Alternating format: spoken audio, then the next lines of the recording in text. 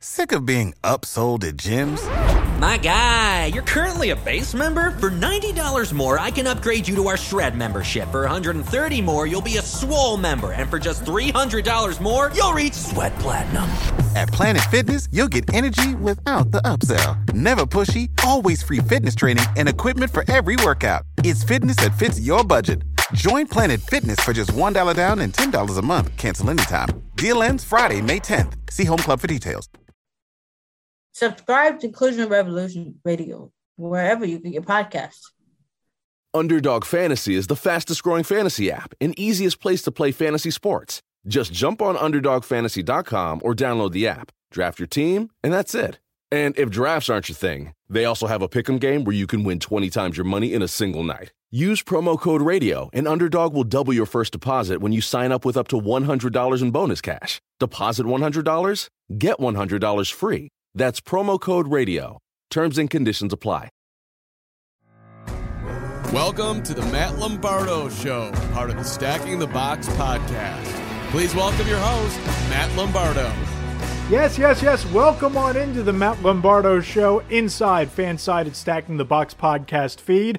I'm Matt Lombardo, and we once again have a monster show in store for you. In just a little bit, we'll sit down and we'll chat with former Jacksonville Jaguars wide receiver, a member of the Jaguars Ring of Honor, Jimmy Smith, and get his thoughts on some of the dynamic young wide receivers in this league, some of the top draft picks, such as, you think about Devonta Smith, Jalen Waddle, Jamar Chase, the whole crew of dynamic wide receivers just entering the league. Get his thoughts on Trevor Lawrence, the trajectory of the Jaguars franchise, and a whole lot more. But now that the NFL offseason has kind of reached a bit of a crescendo, with the NFL draft officially in the rearview mirror, the first wave of free agency in the books, and teams now entering that third wave of free agency where teams can now dip into the veteran pool without having to worry about how that signing will impact compensatory picks for next year's NFL draft. It's time to kind of calibrate and recalibrate how we think about the league based on the winners and losers of this offseason. So we're going to get into all of that and a whole lot more. But before we do, just a little bit of housekeeping as always. If you like what you hear on the podcast, I'd really love it if you would do two things for me. Number one, go into the Apple Podcast Store or SoundCloud or Spotify and search for Stacking the Box and NFL Podcasts. Subscribe to the show. You get Stacking the Box on Tuesdays, the Matt Lombardo Show on Fridays, and I'd really appreciate it if you went in and you left a 5-star review for the Matt Lombardo Show. Let me know what you like, what you don't like. But those 5-star reviews for Stacking the Box, where you mention the Matt Lombardo Show, they really help grow the show. And, there are a bunch of teams in the league that I think really grew their chances at competing for a Super Bowl. Maybe not this year, some of them maybe, but certainly bettered their chances of competing in the short and long term this offseason. And I think there were 3 really big winners where you factor in what they did in free agency, what they did in the NFL draft, and where their rosters stand today. And the first team out of the chute, one of the biggest winners in my opinion, they're a team that we've talked about over and over again on this podcast since we launched it a couple of months ago, the Tampa Bay Buccaneers. And general manager Jason Licht and head coach Bruce Arians, in my opinion, have had one of the more forward-thinking off seasons of any team in the last several years. And I think that what they've been able to do in terms of how they manage the salary cap coming off a Super Bowl with high-priced elite veteran contributors like Tom Brady, Rob Gronkowski, Shaq Barrett, Chris Godwin, big-name players who would go on and start elsewhere. Levante David, one of the top leaders of that defense and a top front 7 defender in the NFL. They brought them all back. The Buccaneers are able to now return all 22 starters. Tom Brady gets to pick up where he left off in year 2 in his system with Bruce Arians as the head coach on a team that, when you think back to last year, the Buccaneers really hit their stride in November and December and, of course, in the postseason. Now they get to pick up in week 1 and start there. That's the starting point. It's no longer any sort of acclimation period. It's not Tom Brady getting his timing down with Godwin and Evans and reuniting with Gronkowski after Gronk was doing TV and out of the league for a year. These guys are picking up where they left off, and I think they're an organization and a franchise and a team that's on a mission. And you look at the NFL draft, they kind of did what they needed to do. It wasn't a spectacular draft haul for the Buccaneers. I don't really love the pick of Kyle Trask, but when you're a team that has all 22 starters, from a defending Super Bowl championship coming back, when you bring everybody back and you have a roster that's as deep and talented as the Buccaneers do, you can afford to take a flyer on a quarterback in round 2 or round 3. Now, maybe Trask winds up being Tom Brady's heir apparent. There's certainly no pressure for him to come in. He can sit there and, you understand, and the thought process is Tom Brady isn't going to practice every single day. That the Brady rules, the Jordan rules, the veterans and the highest paid superstars at the most important positions get treated differently. And if Brady's not practicing every day, somebody needs to take those snaps. Somebody needs to get those reps. And Kyle Trask is there to do it with one of the brightest quarterback minds in the league, Bruce Arians, as his head coach, that maybe he develops into Brady's successor. And if he doesn't, he's not going to play very much. And you know how the teams across the league do silly things when it comes to quarterbacks. Teams that miss out on a marquee free agent quarterback next year, teams that aren't able to draft, the guys that are at the top of the board next year, if they miss out on the top quarterbacks, Kyle Trask might be a commodity. So the Buccaneers have a trade chip, if nothing else. And then I really like the KJ Britt pick, the linebacker out of Auburn. The Buccaneers have one of the best front sevens in the NFL. They probably have 2 or 3 of the top 25 linebackers in the league. And KJ Britt is a guy that hits like a boxcar, great instincts. You got him in round 5, and that's great value. So I absolutely love what the Buccaneers have done this offseason. And then there's the Jets. And I know some people might be chuckling when you mention the New York Jets, but these aren't your father's Jets. These aren't even your older brother's New York Jets, because I think the Jets might have had the best draft, because not only do you get Zach Wilson, who has the chance to be an elite franchise quarterback in this league, and you hear people like Randy Mueller on this podcast a few weeks ago leading into the draft, and you talk to people inside the league, be it coaches, scouts, executives, and these people see shades of Patrick Mahomes because of Wilson's ability to make plays off schedule, his arm strength to make throws on the run, what he was able to do at BYU on a run and gun offense, and now he has the opportunity to throw to guys like Corey Davis, who I think is criminally underrated, by the way, one of the bigger free agent signings at the wide receiver position, at least in my opinion, especially after the success that he had in a run-based offense in Tennessee. But Wilson now gets to throw to guys like Corey Davis, guys like Denzel Mims, and in the draft, you look at what they were able to do. The Jets came back, and with pick 14, they went up and they were able to get one of the premier offensive linemen in this class, Elijah Vera Tucker, to keep Wilson upright. And then in round 2, they come back and they get one of the top speedsters, one of the top slot receivers, a legitimate dynamic game-altering weapon in Elijah Moore, to drop into Zach Wilson's supporting cast and his wide receiving core. So to me, there wasn't a team that had a better draft, top to bottom, than the New York Jets. And I love what the Bears did. We talked about that before. I love them and the aggressiveness going up to get Justin Fields and filling a need. But when you can get a guy like Zach Wilson, a guy like Elijah Vera Tucker, a guy like Elijah Moore, and a guy like Michael Carter at running back who has all kinds of upside, the Jets aren't going to unseat the Buffalo Bills this year in the NFC East, but they certainly aren't a laughingstock anymore. And I just love what Joe Douglas is building, and they have a hell of a coaching staff. So in 2023, heck, even in 2022, if you want to talk about a team that can win 6, 7, 8, 9 games in a 17-game schedule, the Jets are that team. And I think they have such a bright future and so much upside that they're going to be a lot of fun to watch. But to me, this offseason's overall biggest winner was the Cleveland Browns. And we've talked about ad nauseum a few different times what Andrew Berry was able to do. But I think the Browns significantly closed the gap on the Kansas City Chiefs after hanging with the Chiefs and having them on the ropes in the second half of that AFC divisional playoff game at Arrowhead.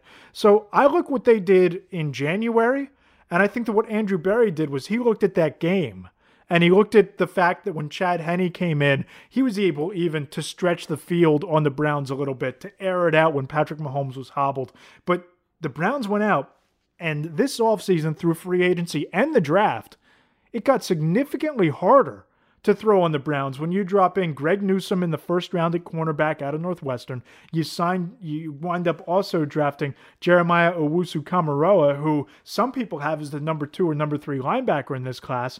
They already had one of the best front sevens. When you talk about Tack McKinley, they go out and they add Malik Jackson and Jadeveon Clowney, who's going to be a great help. John Johnson is a plug-and-play safety linebacker hybrid, a weapon on defense, which is what the Browns needed.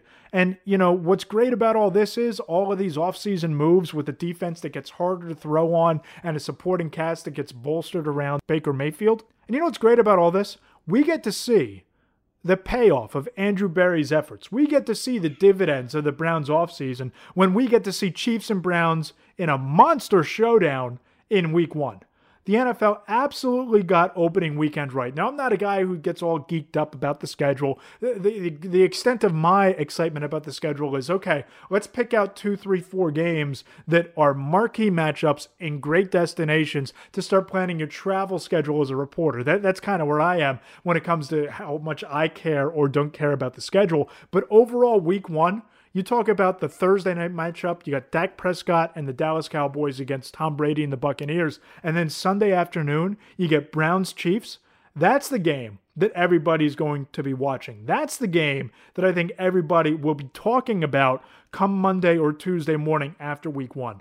Can Baker Mayfield and the Browns, with an improved roster on both sides of the ball, finish the job against Patrick Mahomes and the Kansas City Chiefs? That's the biggest question. And you have to give plenty of credit to Chiefs GM Brett Veach because the Chiefs got significantly better along both lines of scrimmage. And that was their biggest need. You saw it in the Super Bowl. You saw the Chiefs offensive line just get abused up front by the Buccaneers front seven. You saw Mahomes running for his life, still having a hell of a game, still giving every last ounce of energy and effort that he had.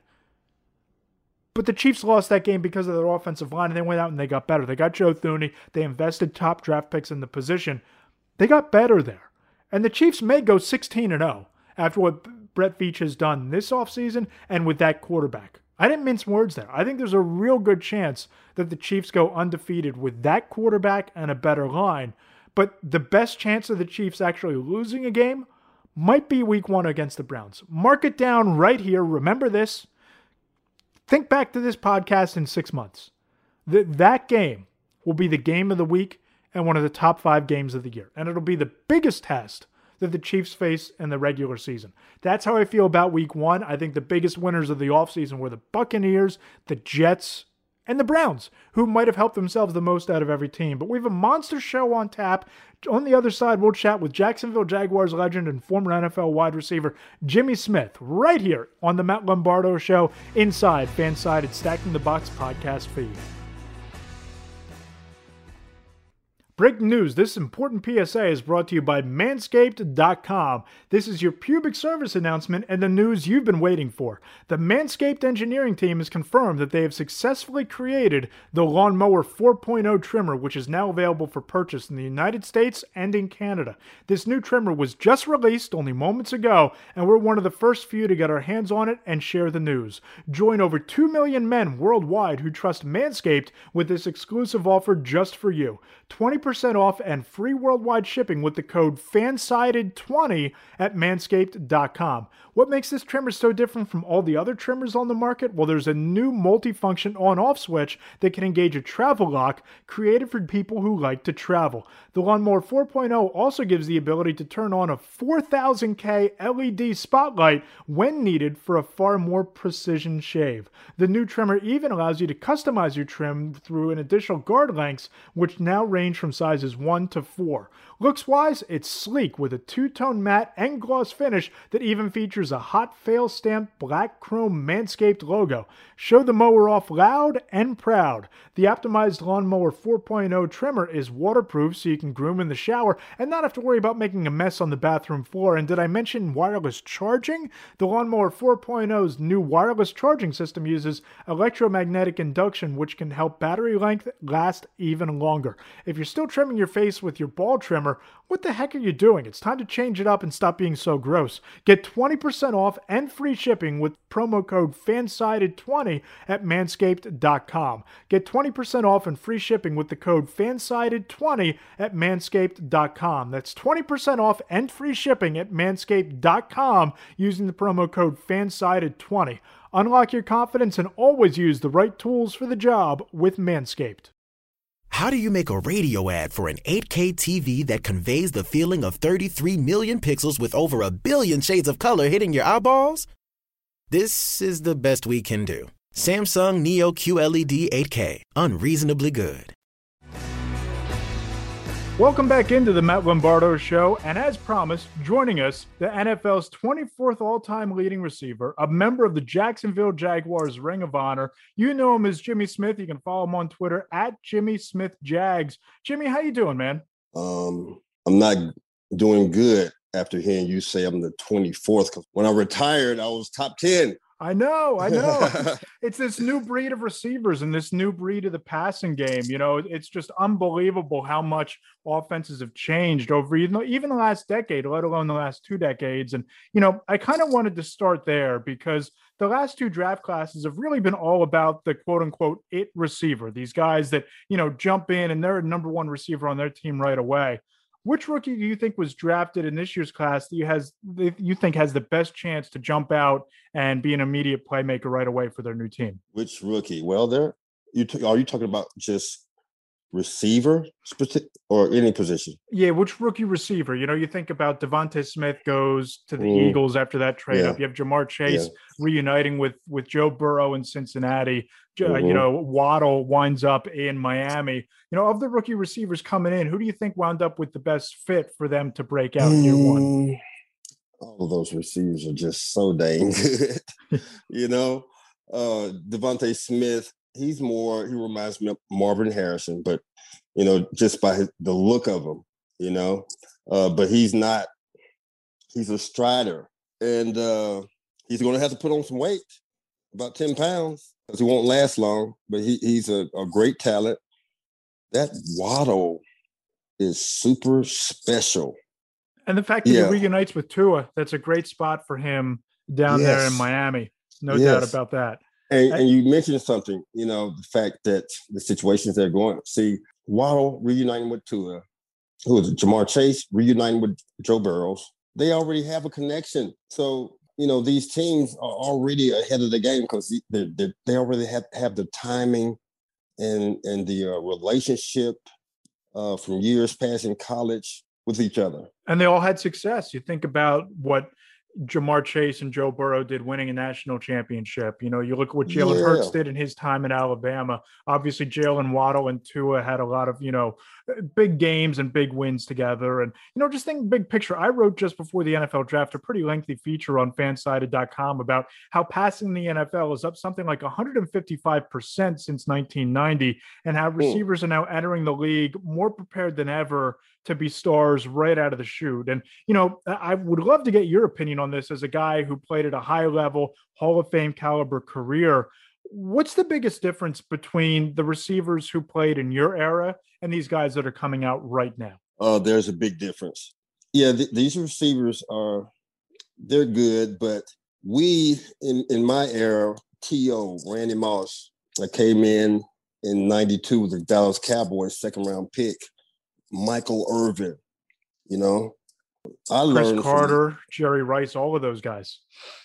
Yes, but I learned, even though Jerry Rice was like a player that had come from the SWAC. Yeah, Jerry Rice is, you know, coming from Mississippi Valley State. I went to Jackson State, you know, so there was a connection there. We just didn't have a connection in the NFL for whatever reason. But Michael Irvin is who I learned from, you know, the mentality that the competitiveness that Michael Irvin displayed, you know, the leadership in the locker room, the passion, the love for the game. It was great to experience that in 92 and 93, doing those 2 Super Bowl runs that I was a part of. And then I go to Philly, things don't work out. Wasn't a good match. And then I'm fortunate enough to sign with expansion Jaguars. And 95 was a struggle. But 96, I had started to develop as a player, mastering a lot of the stuff that I had learned from Michael Irvin. And Andre Rison comes in, all right? And he's the starter. And it knocks me back down to the third receiver. So, yeah, I was upset. It was motivated, but I looked at all the positives. Andre Rison saying, I got 365 moves off the line of scrimmage. Yeah. I mean, are you kidding me? I'm like, God, I want to see all 365 moves. You could practice one a day with that many. You see what I'm saying? So learning from Michael Irvin, Andre Rison, I was able to develop certain skills and strengths that helped me become the player that I became. What do you think was the biggest lesson you took away from Michael Irvin? Because there's a guy that you talk about, the 5 best receivers of all time, certainly the 3 or 4 most accomplished receivers when it comes to records and Super Bowl rings. What did you learn from Michael Irvin? What was your biggest takeaway from following him and learning from him early in your career? Realizing the privilege and the blessing that I had to be able to be a part of the NFL, not taking it for granted, not taking it for granted. That's a blessing. And, acknowledging that. Also, his work ethic. He worked. He wasn't the fastest receiver. He was strong. He was big. He was powerful. But he worked very, very hard. He worked harder than everybody. And that's the main thing. I knew it took hard work. So I was going to work hard regardless. And eventually, it would pay off. Yeah, and you brought up the fact that you started your career with the Dallas Cowboys, and you look at their collection of receivers right now, and I think it's one of the more explosive in the league. And one of the reasons is what CeeDee Lamb came in and did as a rookie, and what he was able to do with Andy Dalton as quarterback. And now you have Dak Prescott coming back fully healthy. What are your expectations watching CeeDee Lamb for him to be able to do in year 2, presuming that Dak Prescott is back and fully healthy? What do you think that CeeDee Lamb is capable of this year? Oh, he's going to be one of the top receivers in the league. I just wish there was a little more effort on Amari Cooper's part. A guy that's so talented, but the lack of effort really it gets under my skin. Yeah. For what he's being paid. So that's one thing. But CeeDee Lamb has come in and. Obviously, he's a number one because you're talking about him and not talking about Amari Cooper, So he has a passion for the game. He has a good feel for positioning in the slot. He's very effective as a rookie, and he's going to get better. He's going to be he's going to make other guys who are being paid more than him expendable. That's what's going to happen. Yeah, no doubt. And you think about what could happen at the trade deadline with somebody like Amari Cooper. If they decide to move on, if CeeDee Lamb breaks out, that's certainly something to really watch. We're talking about Dak Prescott a little bit and, his impact, his loss last year and the difference in that team from week 6 on compared to kind of high-flying offense through the first 5 weeks. How much do you think getting Dak Prescott back is going to solve a lot of the issues that the Cowboys faced over the second half last season? Well, you saw when he got hurt, how much he's needed and worth for that franchise. We're talking about America's team. And when Dak Prescott went down, it wasn't America's team no more, my friend. That was clear to everybody. And he took a chance, that many of us wouldn't do, bet on himself and risk injury for and you saw what happened. Prime example, never do that. Right. Never do that. Never do it. Zeke Elliott didn't do it. No. So Dak took a chance. He bet on himself.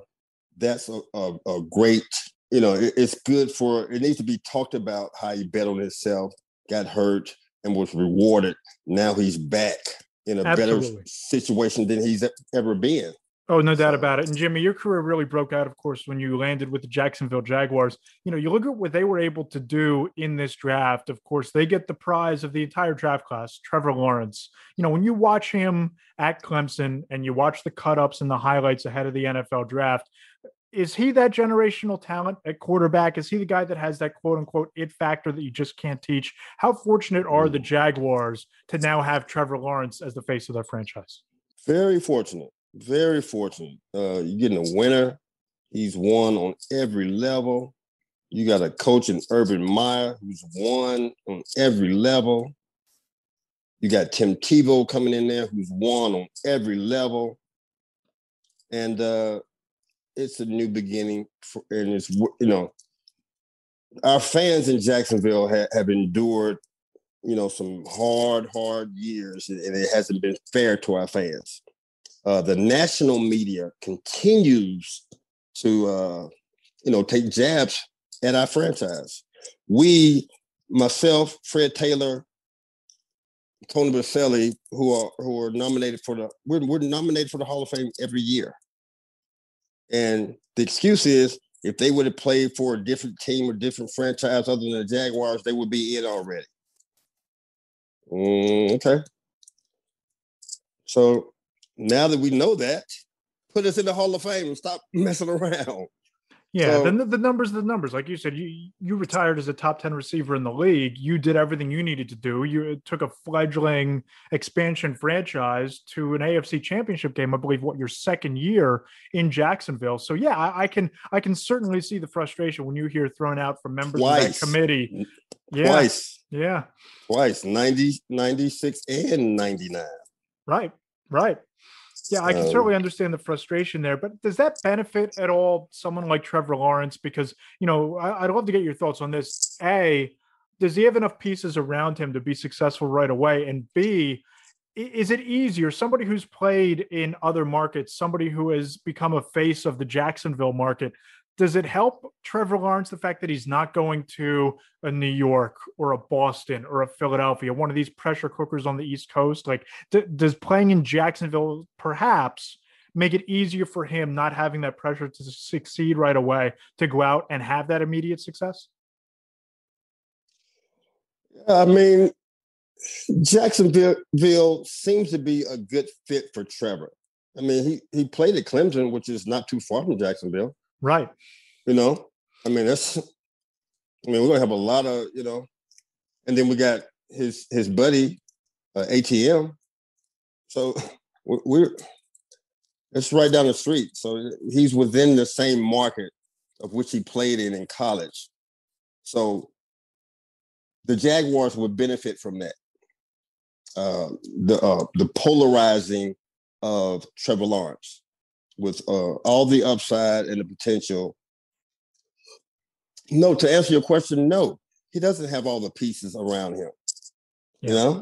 It's called a process, We'll find out, everybody will find out what pieces fit, what pieces don't. And one of those really young pieces is a guy like Laviska Shenault, the wide receiver, is kind of a gadget player, kind of a hybrid guy. When you watch him play, do you like that style of receiver? And do you think that Urban Meyer is a guy that can really elevate his game to the next level to help Trevor Lawrence? Depends on what offense you're running. Yeah. It just depends on a lot of things, keeping in mind that Shenault was not drafted by Urban Meyer.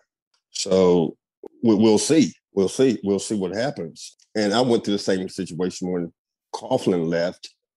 Was fired, and they brought in Jack Del Rio.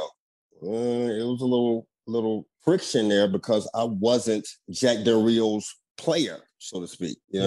I was a Coughlin player, so there was a little friction there, which caused a lot of problems for our franchise. I wasn't happy because we couldn't make the connection. I couldn't make a connection with Jack Del Rio. I still played my ass off, still put up numbers, but I had that to deal with Jack Del Rio. It's amazing to me the lengths that staffs back then and even today, you're around coaching staffs that there'll be a high draft pick from the previous regime who might slip a little bit, but instead of giving that guy the chance to, be coached up and see if he can revive his career, you're so quick to draft the replacement and play your guy, even if your guy isn't on the same level as the guy that the previous coaching staff or general manager had drafted or signed. That just fascinates me, that there's a little bit of a meritocracy in the NFL rather than just playing based on, your skill set and your own abilities. Yeah, you're right. I'm not a coach. I didn't understand it when I went through it with the coaching change from Coughlin to Del Rio.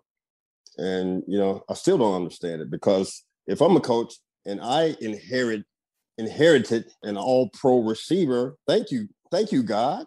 Right. Now, and then I inherited an all-pro running back in Fred Taylor. Thank you, God. I'm halfway there. I can make that work, right? Who couldn't? When me and Fred and Mark Brunell played together, we could play. And he inherited that, so that was already set. But, he wanted his own style of what he wanted as a head coach. And he has a right to. It's his team, not Coughlin's team no more. He wanted to modify his offense to his liking, which was a bunch of 6'4", 6'3" receivers. Matt Jones, who was a quarterback out of Arkansas, Reggie Williams, first round pick out of Washington, ended up being a pretty good receiver for only a year. Didn't get the longevity, and then you find out this is not as good as what I inherited, and I hate that I didn't. I shouldn't say it. Embrace what I inherited more. He just didn't embrace us because we were already there. He embraced the players that he brought in.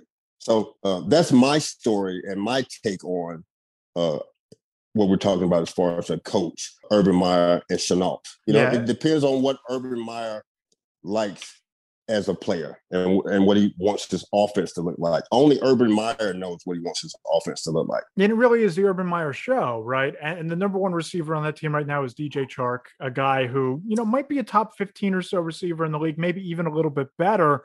They now have the quarterback situation solved with Trevor Lawrence. They have the stability in head coach. If you're sitting in that front office, if you're Urban Meyer, are you extending DJ Chark before the season even starts just to keep that core in place? Would you really make a push to re-sign him long-term? I would wait, because there's a guy on that team named DJ Johnson out of the University of Texas at 6'6" that nobody's talking about. Yeah. He's going to be a monster. He will be a monster. I've been communicating with him, keeping his head up, supporting him. Nobody knows that I'm supporting DJ Johnson. They do now. They do now. But watch out for this guy, DJ Johnson. That's a heck of an endorsement, having one of the best receivers in franchise history in your corner. That's a big leg up for him. Yeah, nothing on DJ Chark. He's a good receiver. But DJ Johnson and Trevor Lawrence, man, it's going to be something to see.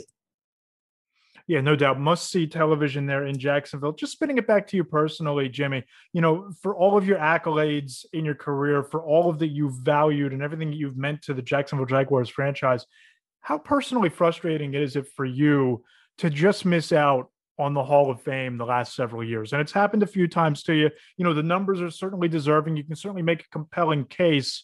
What's the frustration level for you not to get that call? It's not frustrating for me, because I've been nominated every year. To be honest with you, I'm just happy with being nominated. Yeah. That's the right approach. Yeah. I'm not going to be sitting over here crying, oh, they're not going to endorse me. They're not going to induct me. No, they're nominating you. That's telling me, hey, I am Hall of Fame. If I'm nominated every year, no, I don't get to the finals. The Hall of Fame voters have their picks. Charles Johnson, Hines Ward, Reggie Wayne, Torrey Holt, Chad Johnson, Rod Smith. Larry Fitzgerald's going to join that conversation in 5 or 6 years too. It's a log jam. Yeah. Well, yeah. And it should be. All of us are Hall of Fame receivers. All of us. All of us are Hall of Fame receivers. Brandon Marshall, Hall of Fame receiver. All of us. So when I look at Chad Johnson, Chad Johnson is the best route runner in the history of the NFL. And the reason I say that is because I remember when I was playing, young Chad Johnson meeting me after the game. Hey, Jay Smooth, I want to get some of your game tape. I want to study. I want to study your game. Nobody knows that, but I take great pride in that because I was instrumental in him becoming one of the greatest route runners in the NFL, and him acknowledging that he studied all of my cut-ups and highlights and route running. That's the way you do it. You learn to be the best by studying the best, right? That's what you got to do. Mm-hmm. You know, we talked at the top of the conversation, Jimmy, about, you know, the explosion of receiver talent in this league, just the last two draft classes. And then, you know, you bring up Calvin Johnson, you bring up Larry Fitzgerald, you bring up these guys that are going to be retiring in the next couple of years. Put on your thinking cap and hop into your time machine 5, 10, 15 years down the line with all of this talent at receiver. How much harder is it for these guys that are coming out right now? How much harder is it going to be for them to make the Hall of Fame? Because there's just so much high quality talent at that position. And it seems to be coming more and more every single year. Yes. And I mean, there's no number on how many Hall of Famers there should be in NFL history. I mean, is it like a number set? It can only be 50 Hall of Famers at one position or something? Is that a criteria? I mean, you know, why is it a bottleneck? Why is that? I think the problem is there's only 5 players that go in every year, right? And you know, it just is so exclusive to get in. And I certainly feel the frustration, the guy in your shoes, a guy in Calvin Johnson's shoes. I guess he's going in right away, but you know, guys that are in that conversation that just can't get across the precipice. I certainly can relate to the struggles of not getting in, no doubt about it. Yeah, but it's nothing that we're doing today. Correct. What I have to do today, I thought this was a Hall of Fame for what I did on the field. Yeah. The numbers that I put up. And then on top of that, struggling with an addiction. Yeah. So it was extremely hard for me. Extremely. I should be in the Hall of Fame just for overcoming that. There's a Hall of Fame for life and a Hall of Fame for role models and overcoming struggle and addiction. Jimmy Smith is a first ballot Hall of Famer. No doubt about it. No doubt in my mind. Thank you. Thank you. What was the key to overcoming that for you? Man, a lot of hard work, a lot of rehabs. I hated it, you know? It was horrible. But then, you know, I'm like, you know, people were looking at me like, oh, God, he's horrible. He's the worst thing ever. No, I'm human. That's what I was, you know? Now with the NFL legalized, now the players can use marijuana and, you know, not be penalized for using cannabis as a health benefit for anxiety. Everybody has anxiety before the game. Yeah. For pain. Do you know the side effects that I feel right now from being shot up with Toradol shots? I can only imagine. And you know, you think about cannabis, you think about marijuana. You know, the fact that we still criminalize marijuana in this country is just absurd to me. Whether it's possession, whether it's use, we now know the benefits. We know the medical benefits. We know how helpful that it can be. I just can't understand how in society we still criminalize marijuana and cannabis use, but it's very reassuring to see that we're making progress in that regard. And you touched on it, the NFL potentially no longer testing for cannabis, especially for medical use. Times have changed, and it's nice to see progress being made in that regard. Well, yes. I mean, it's all about education, and I continue to educate myself on a very high level. As far as route running, I consider myself a route running specialist. Okay. Give me my PhD in route running. Give it to me so I can have a livelihood and benefit after my playing days. See what I'm saying? We don't even have lifetime health care. Do you know how many players, including myself, you know, have health issues and they have to come out of our pocket? Well, pay these guys millions of dollars. You should be able to afford it. That's not the point. That's not the point. Yeah, no, I agree. And the NFL needs to really step up. Yeah, because not every player had an opportunity to make the millions of dollars like I did. What about the guys who only made a couple of $100,000, a few $100,000? What about them? They don't have that no more. And they have underlying issues that are horrible. And it's just not right. And it's something that needs to be addressed. So. I agree wholeheartedly. And I think the NFL needs to step up and do a much better job taking care of the players who played decades ago or longer than that. Jimmy, what do you have going on these days? What are you up to today and moving forward? What are you working on? What do you have going on? Since I am very much into health and the cannabis industry since it's okay now. After I've gotten suspended and dragged through the mud through as far as media and it's keeping me out of the Hall of Fame, I'm an advocate of the health benefits, and I'm in position. The NFL is now becoming educated on the health benefits, and I'm in position because I was penalized, fined, and all this bad stuff because we weren't educated at the time. No, I wasn't educated at the time. I just thought, hey, I need to smoke some marijuana because I know after I smoke some marijuana, I don't feel any pain. I don't have the depression. I was depressed because I was making $400,000 a week. Yeah, coming from Mississippi. You know, people like, how can you be depressed? You can be depressed because there's too much money. You know, so all of these things are things that players deal with, and it's no help. Yeah, they have programs, but it's no customized program to help players with their issues post their post-football career. Everybody needs a customized program to ensure that we don't have any more junior sales or anything like that anymore. They're not doing enough. So I know I can ramble. I can talk about this forever, but I'm planning on launching a new CBD product probably in the next 60 days. And it's the sports recovery drink. And just be on the lookout, you know, because I'm not educated on the health benefits of CBD. And I'll tell you that cannabis plant is a plant that has over 25,000 different products can come from that plant, you know, both on the health side and on the fiber side. We don't have to worry about cutting our trees down anymore. We can use hemp. We don't have to worry about climate change anymore with this plant. We don't have to worry about plastic bottles. You can make plastic out of hemp fiber, biodegradable plastic bottles. Imagine what that's going to do for climate change. It's a great point. I had never gamed it out to the next level, but certainly it's going to be a game changer. And it already is in a lot of regards. Jimmy, this has been a great conversation. Really enjoyed it. Make sure that people go ahead and follow you on Twitter at Jimmy Smith Jags. Jimmy, appreciate the time. Best of luck with everything you have going on. I look forward to talking to you further up the road, my friend. Thank you for having me on your show. Give me a chance to ramble a little bit. I got a lot of stuff I want to get out, and I'm very appreciative. And thank you again, my friend. Good stuff there from Jimmy Smith. Really enjoyed the conversation, and I thought that what he had to say about how the NFL has kind of left former players high and dry when it comes to benefits post-playing career. You know, look at what's happened to so many players after they've left the NFL. And I really believe the NFL needs to step up and do more. And in the last CBA, I know there was some negotiations in terms of improved benefits and healthcare, but I think it's just one step in what needs to be a marathon to taking care of the players, especially the players who played 10, 15, 20, 30 years ago and really paved the way for the National Football League being the revenue monster that it is today. And as far as the Jaguars go, they're going to be really interesting to watch. And I think Trevor Lawrence has all the trappings of a generational prospect, a generational talent, and a franchise quarterback.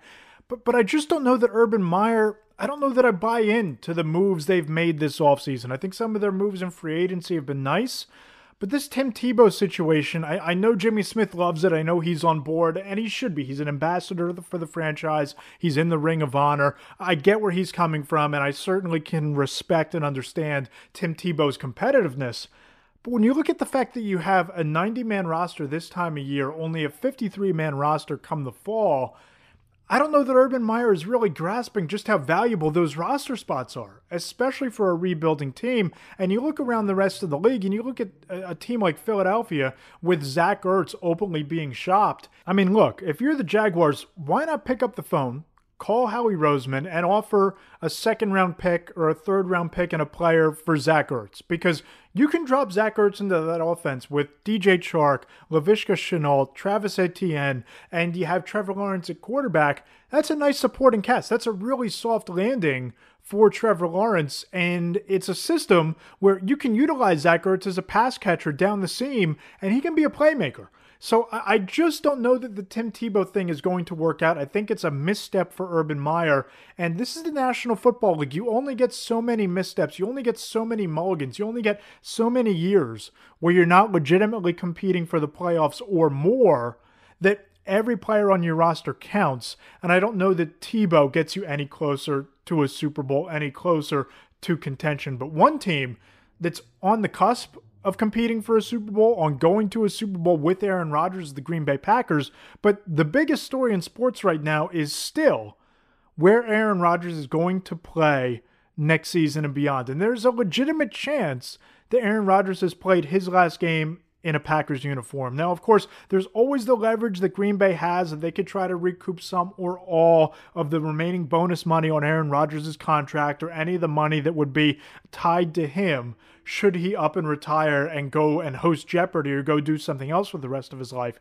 But, you know, it just feels as though this situation has reached a head. And I think that this is the type of situation where if Aaron Rodgers is completely done with the Green Bay Packers and he's completely over playing for that organization, then it's over. There's no turning back from that. That's just the type of personality that I think Aaron Rodgers is. And when you talk to people around the league, you talk to people who have ties to the Packers organization, they'll say that if this was any other quarterback, if this was Aaron Jones, if this was Jason Rodgers, a guy who, you know, was a mediocre quarterback, maybe a backup quarterback or a fringe starter, he would have been long gone with Aaron Rodgers' personality had Aaron Rodgers not been the reigning MVP coming off a 4,000-plus yard season with a career high in passing touchdowns, that this wouldn't have even been an issue because Aaron Rodgers would no longer be in Green Bay. That's just the sense I get. But I also feel, when you look around, this isn't going to get done one way or the other before June 1st. That's when some of the salary caps, you know, stipulations come into play, where it can be cheaper for the Packers to trade Rodgers. But, you know, you look around, and it just seems, listening to everything that's being said coming out of Green Bay, that the Packers are an organization with so much division that if a player speaks out and endorses Rodgers, well, the front office might be vindictive and cut a guy. If a guy speaks out in favor of the Packers and says that Aaron Rodgers needs to sit down, take his medicine, show up and play, well, if Rodgers does come back, if Aaron Rodgers is the Packers quarterback next year, if you're that guy, good luck getting targets from Aaron Rodgers next season. That just seems to be the way it is. But good for Davante Adams, who this week came out and spoke out and said basically that if Aaron Rodgers is gone, maybe when it's contract extension time, he'll be gone too. So you look at everything that's happening. You look at all of the division within the Packers organization. You look at Aaron Rodgers' temperament. You look at the fact that people believe if he were just a mediocre quarterback with this personality, he would have been gone long ago.